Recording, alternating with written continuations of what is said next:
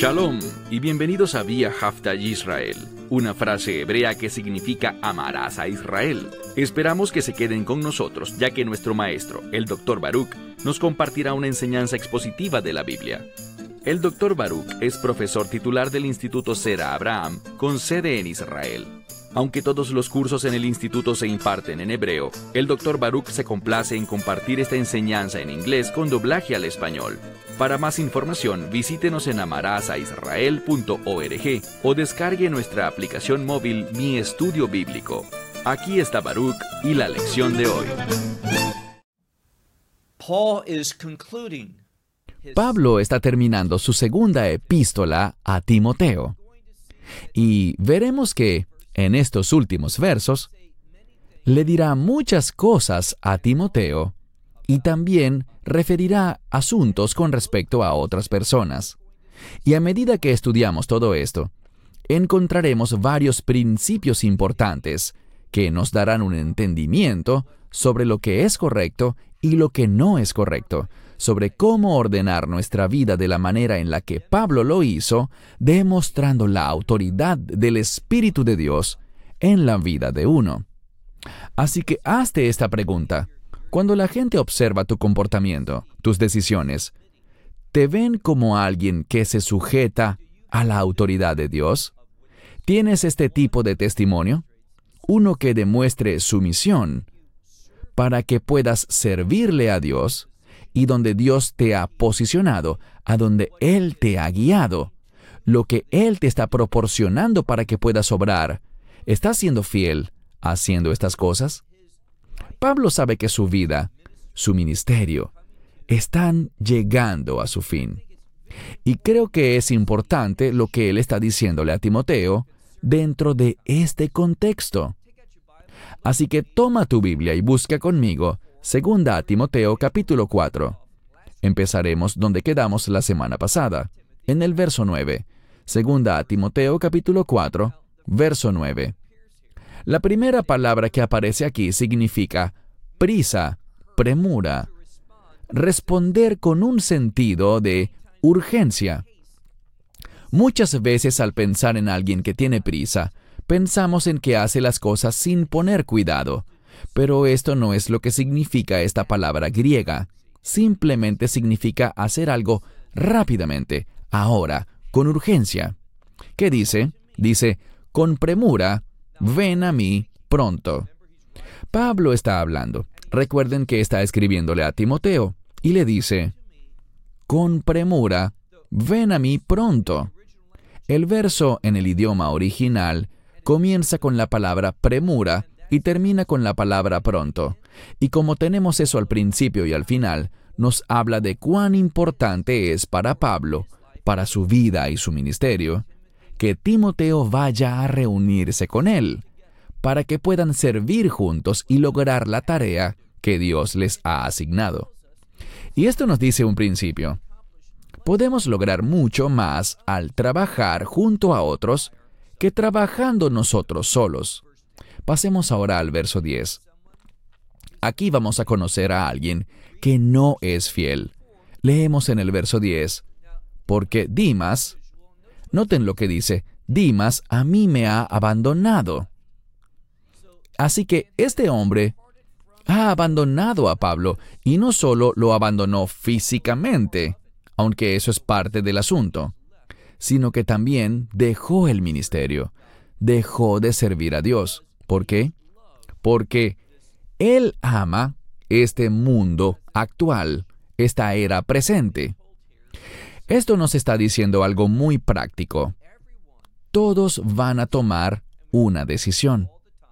Y es que todo el tiempo estamos tomando decisiones, y estas serán influenciadas bien sea por el reino, o serán influenciadas por la era presente. A eso se resume todo. ¿Cuál es la meta por la que estoy trabajando? ¿Para los propósitos del reino? ¿Para demostrar el carácter del reino en mi vida y en mis acciones? ¿O actúo según la mentalidad del mundo?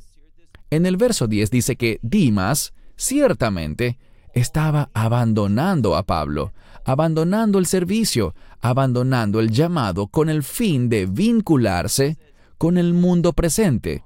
Y dice aquí que se ha ido a Tesalónica. Así que él está en ese lugar de Grecia en vez de estar con Pablo. ¿Y cuál es el motivo? Él dice aquí, él está amando el mundo actual. Sigamos leyendo el verso 10.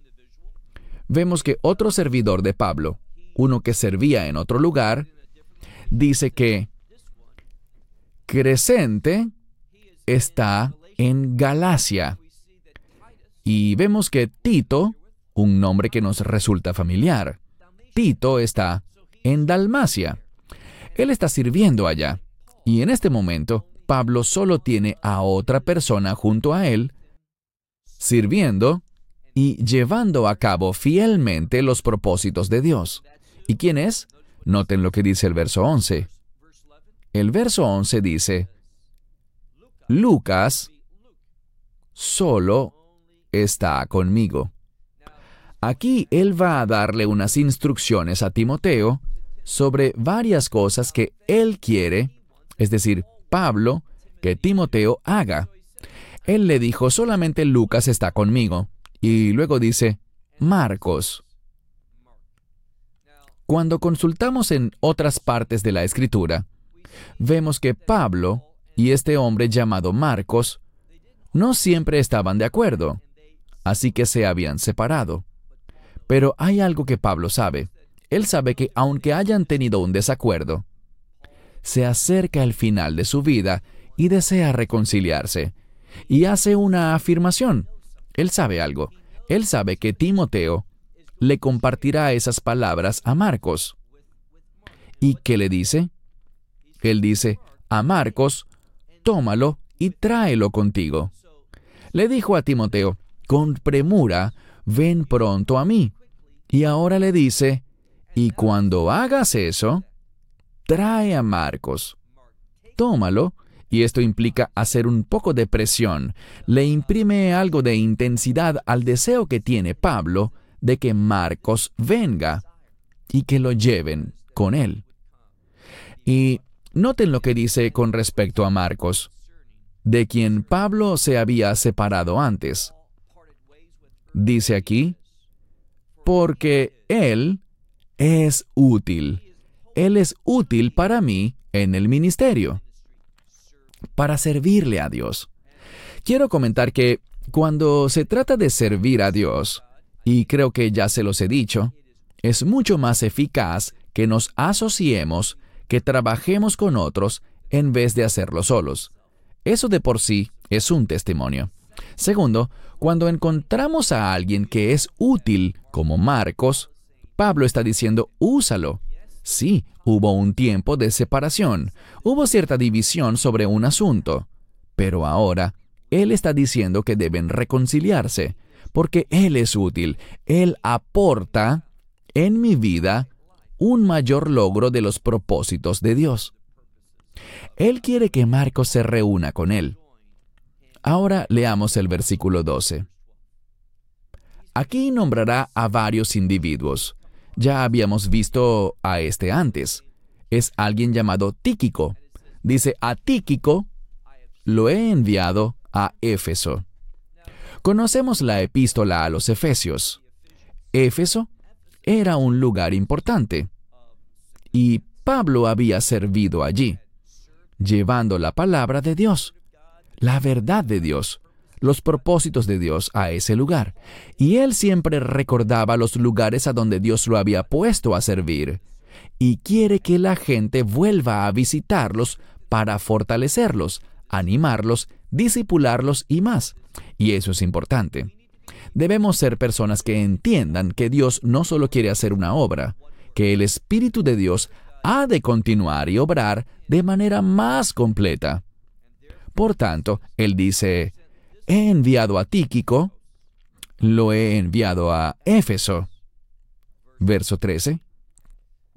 Ahora él va a hacer otro pedido, y este pedido tiene que ver con objetos físicos, pero que están relacionados con un propósito espiritual y un contexto espiritual.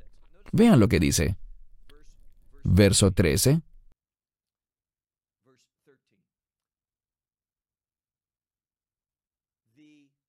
El manto. Así lo traduce la mayoría de las Biblias. Se refiere a una prenda de vestir, a un traje.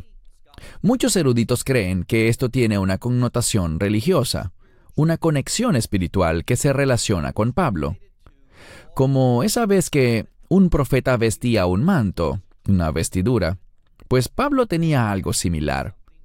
En el verso 13 dice, el manto que dejé en Troas con un hombre llamado Carpo, dice aquí, cuando vengas, tráelo.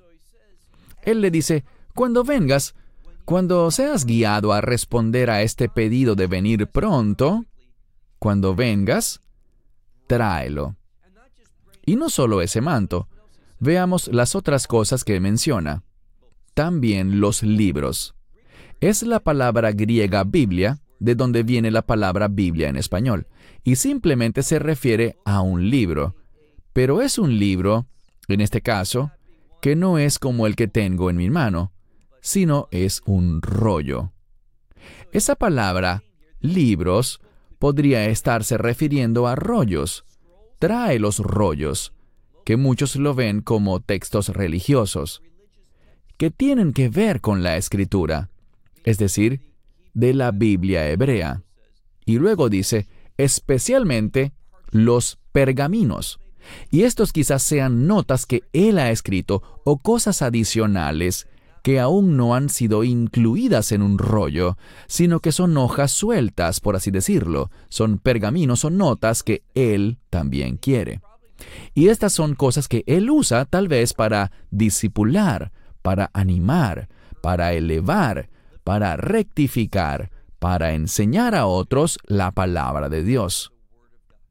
Pablo está llegando al final de su vida, pero aquí hay algo importante. Aunque esté cerca del final de su vida, como lo dijo anteriormente, y eso lo leímos la semana pasada, él dijo, estoy siendo ofrecido. Y la implicación es, el tiempo se acaba.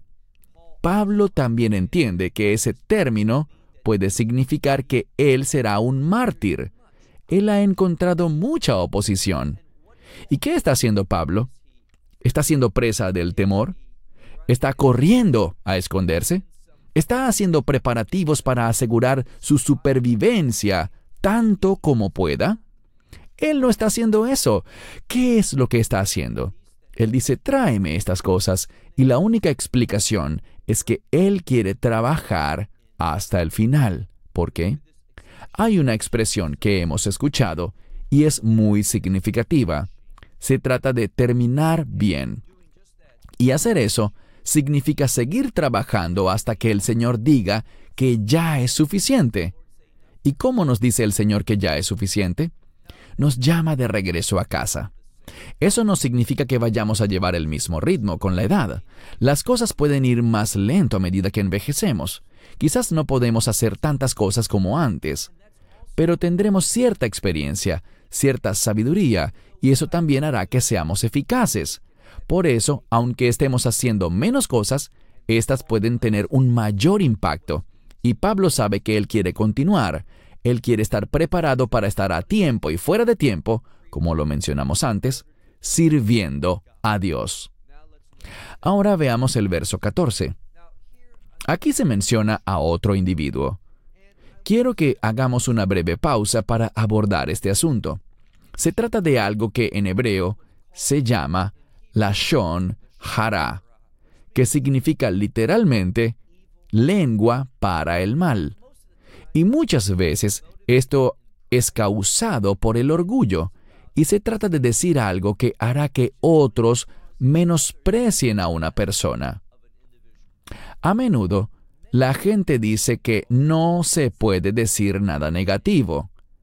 Pero veamos el caso de lo que Pablo dice aquí. Leamos el versículo 14. Él dice lo siguiente. Alejandro, un hombre que es herrero, voy a traducir esto literalmente. Muchos, a mí, males, él ha hecho. Así que muchos, a mí, males. Y eso es justo lo que significa esa palabra, es decir, Él ha hecho cosas que no concuerdan con la voluntad de Dios.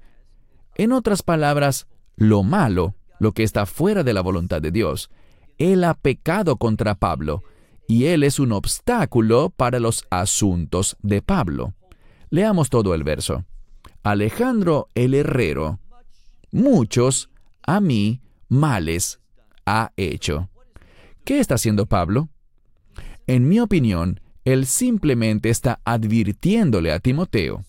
Anteriormente y basado en el contexto, este hombre era un asistente, un ayudante. Quizás no de Pablo directamente, pero era alguien que supuestamente estaba en la fe. Y al leer este verso dice, Alejandro, que es un herrero, muchos males me ha causado. Y luego, ¿qué dice? El Señor le pagará.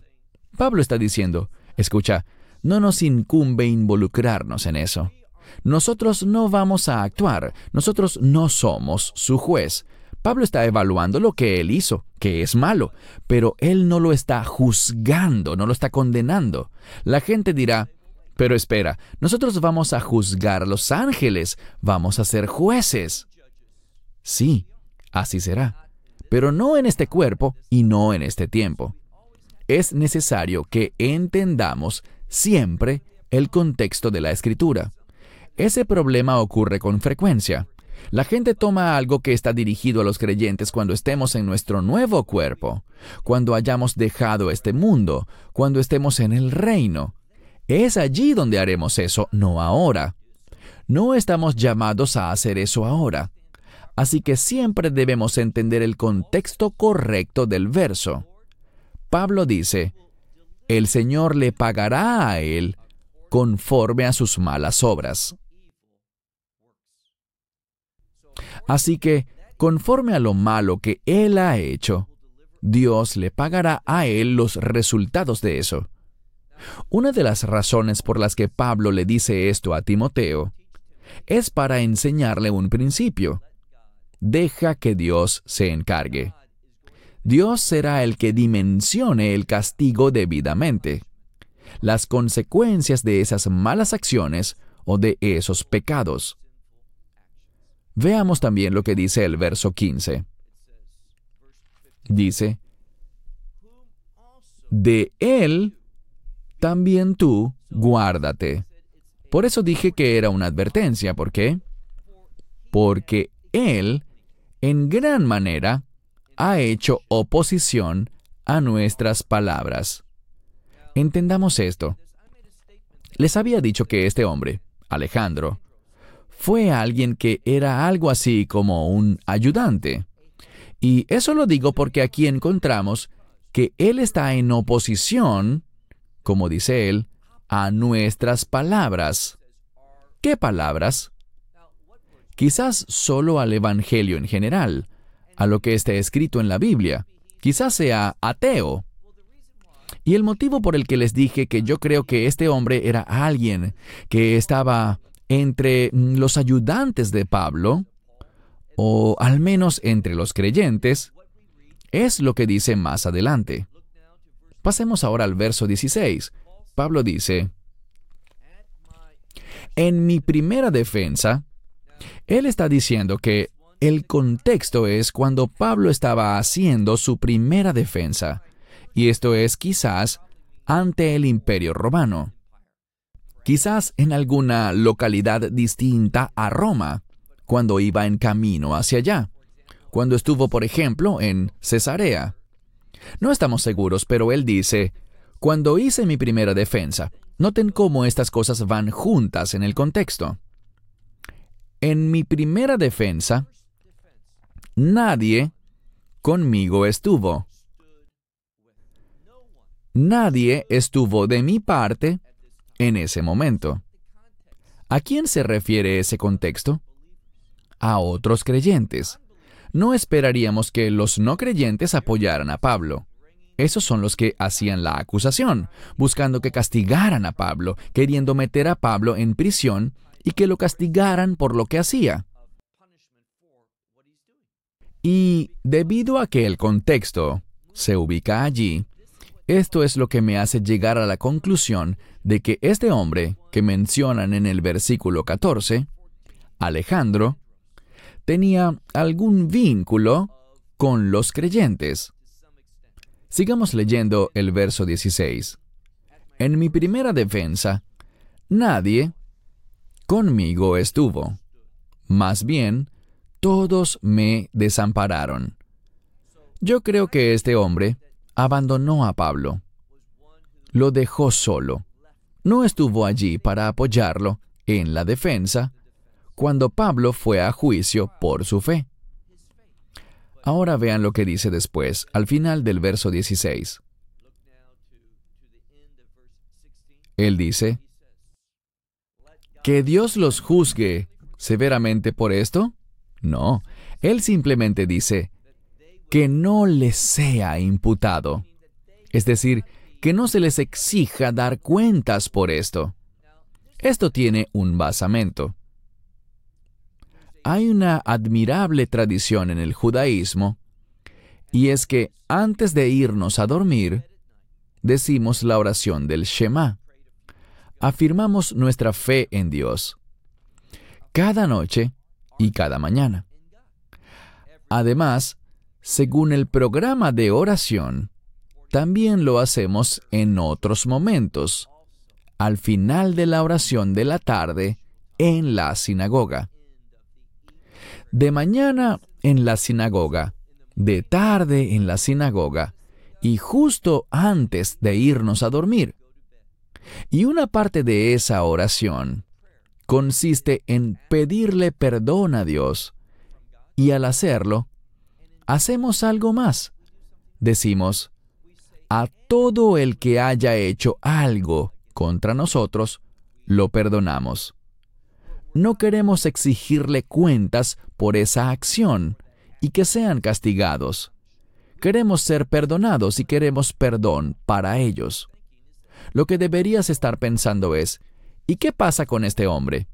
Ese que no había sido bueno con Pablo, ese de quien están hablando, Alejandro, ese que le ocasionó tantos males a Pablo en su vida. Él dice, el Señor le entregará o le pagará conforme a sus obras. Pablo no está diciendo eso desde una perspectiva personal, por el hecho de que alguien no estuvo de su lado en ese juicio. La primera vez que Pablo afirmó eso fue debido a que él era un obstáculo, no a lo que le hizo personalmente a Pablo, sino que por ese obstáculo, por esas cosas malas que hizo en contra, o podríamos simplemente decir que eran cosas que iban en contra de los propósitos de Dios. Dios se encargará de eso. Pero ahora cuando Pablo dice, estos individuos no me apoyaron, no es solo en contra de Dios, ahora es un asunto personal. Y esto nos enseña que en asuntos personales no queremos que sean castigados, queremos que sean perdonados. ¿Por qué? Porque nosotros queremos también el perdón de Dios. Ahora pasemos al verso 17. Cuando nadie apoyó a Pablo, él no estaba solo. Aunque no habían otras personas allí, aquí dice, el Señor estuvo conmigo. Y no solo estuvo con Pablo, también dice, y me fortaleció. ¿Con qué propósito? Para que Pablo atravesara esa situación de manera poderosa. A Dios le gusta que su pueblo haga cosas de manera poderosa en el Espíritu de Dios. Pero Dios estaba allí con el fin de que se hiciera su voluntad. ¿Y cuál era su voluntad? Dice, para que a través de mí, la proclamación.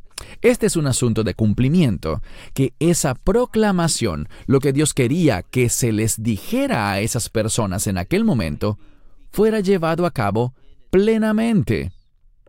Y aquí vemos otro aspecto importante que encontramos muy a menudo en los escritos de Pablo. Y todas las naciones, es decir, los gentiles, para que ellos oyeran, y también yo fui librado. rescatado de la boca del león.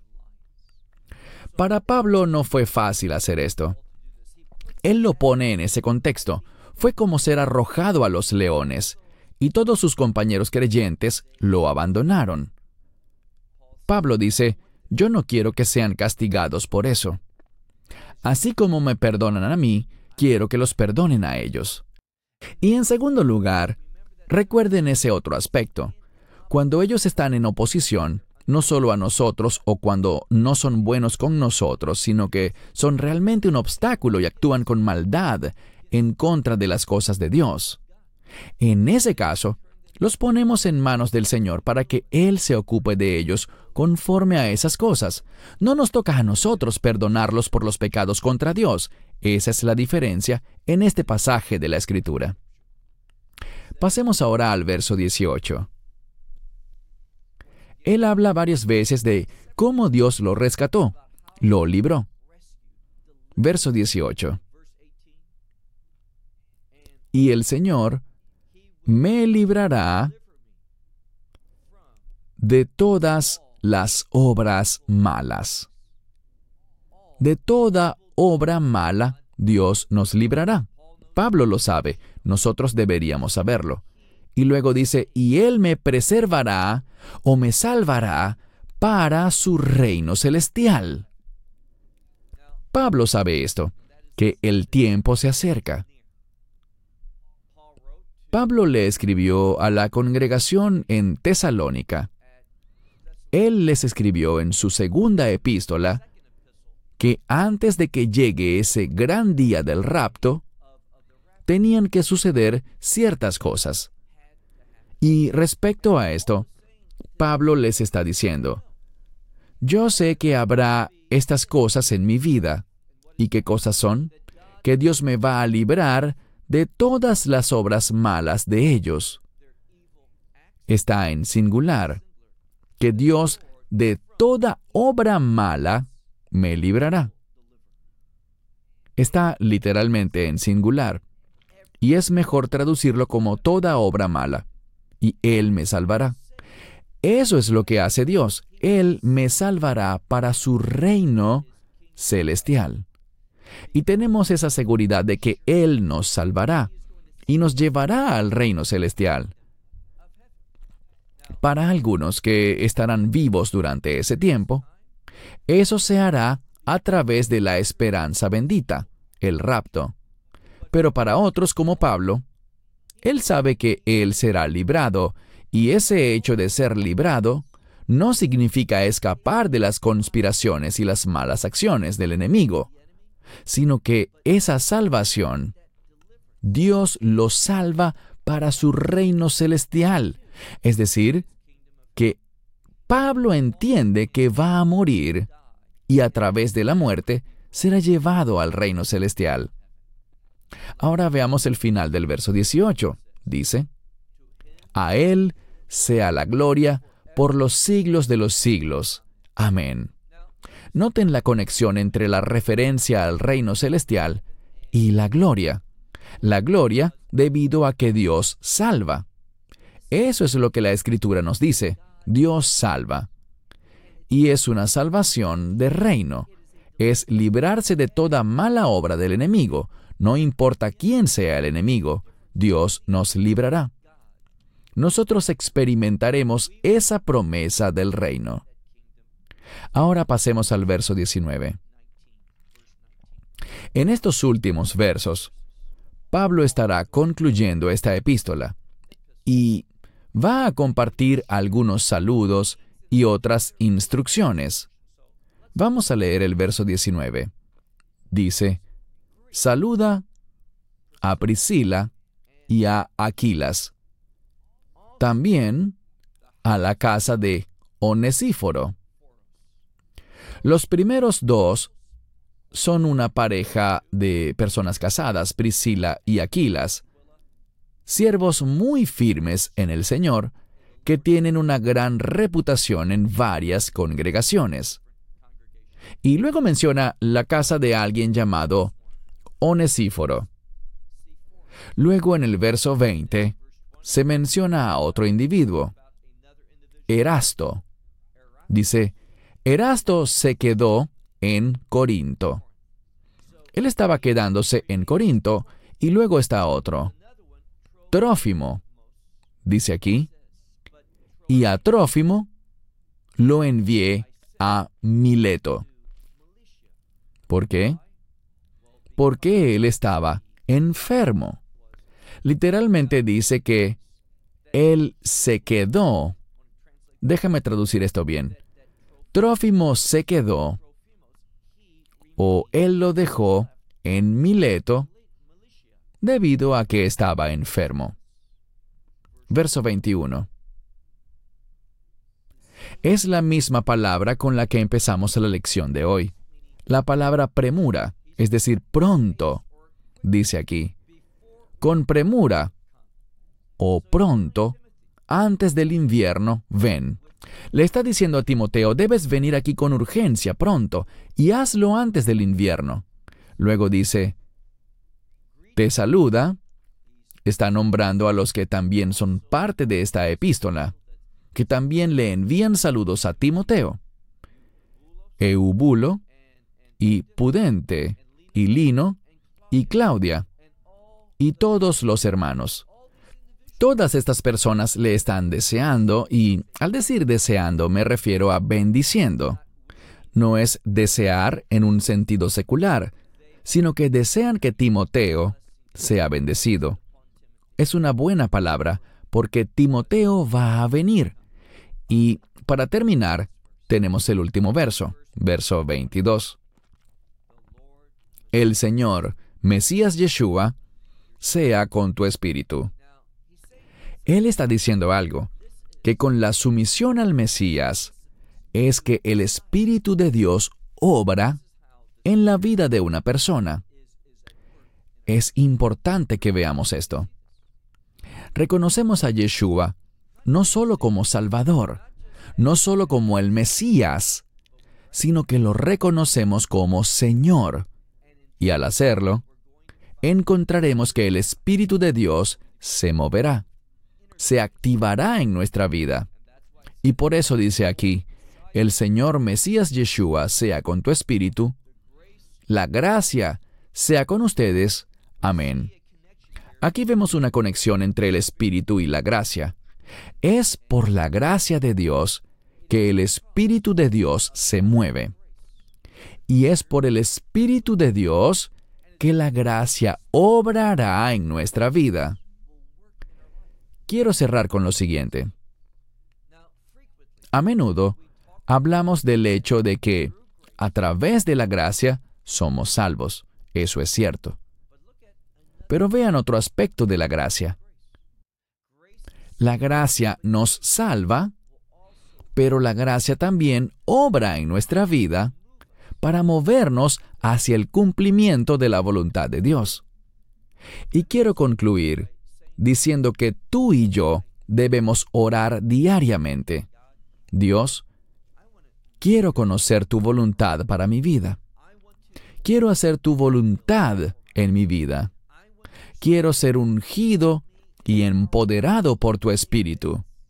Que me ilumines para que pueda responder a tu voluntad. Cuando nos movemos hacia la voluntad de Dios, vamos a experimentar su señorío, el señorío del Mesías en nuestra vida.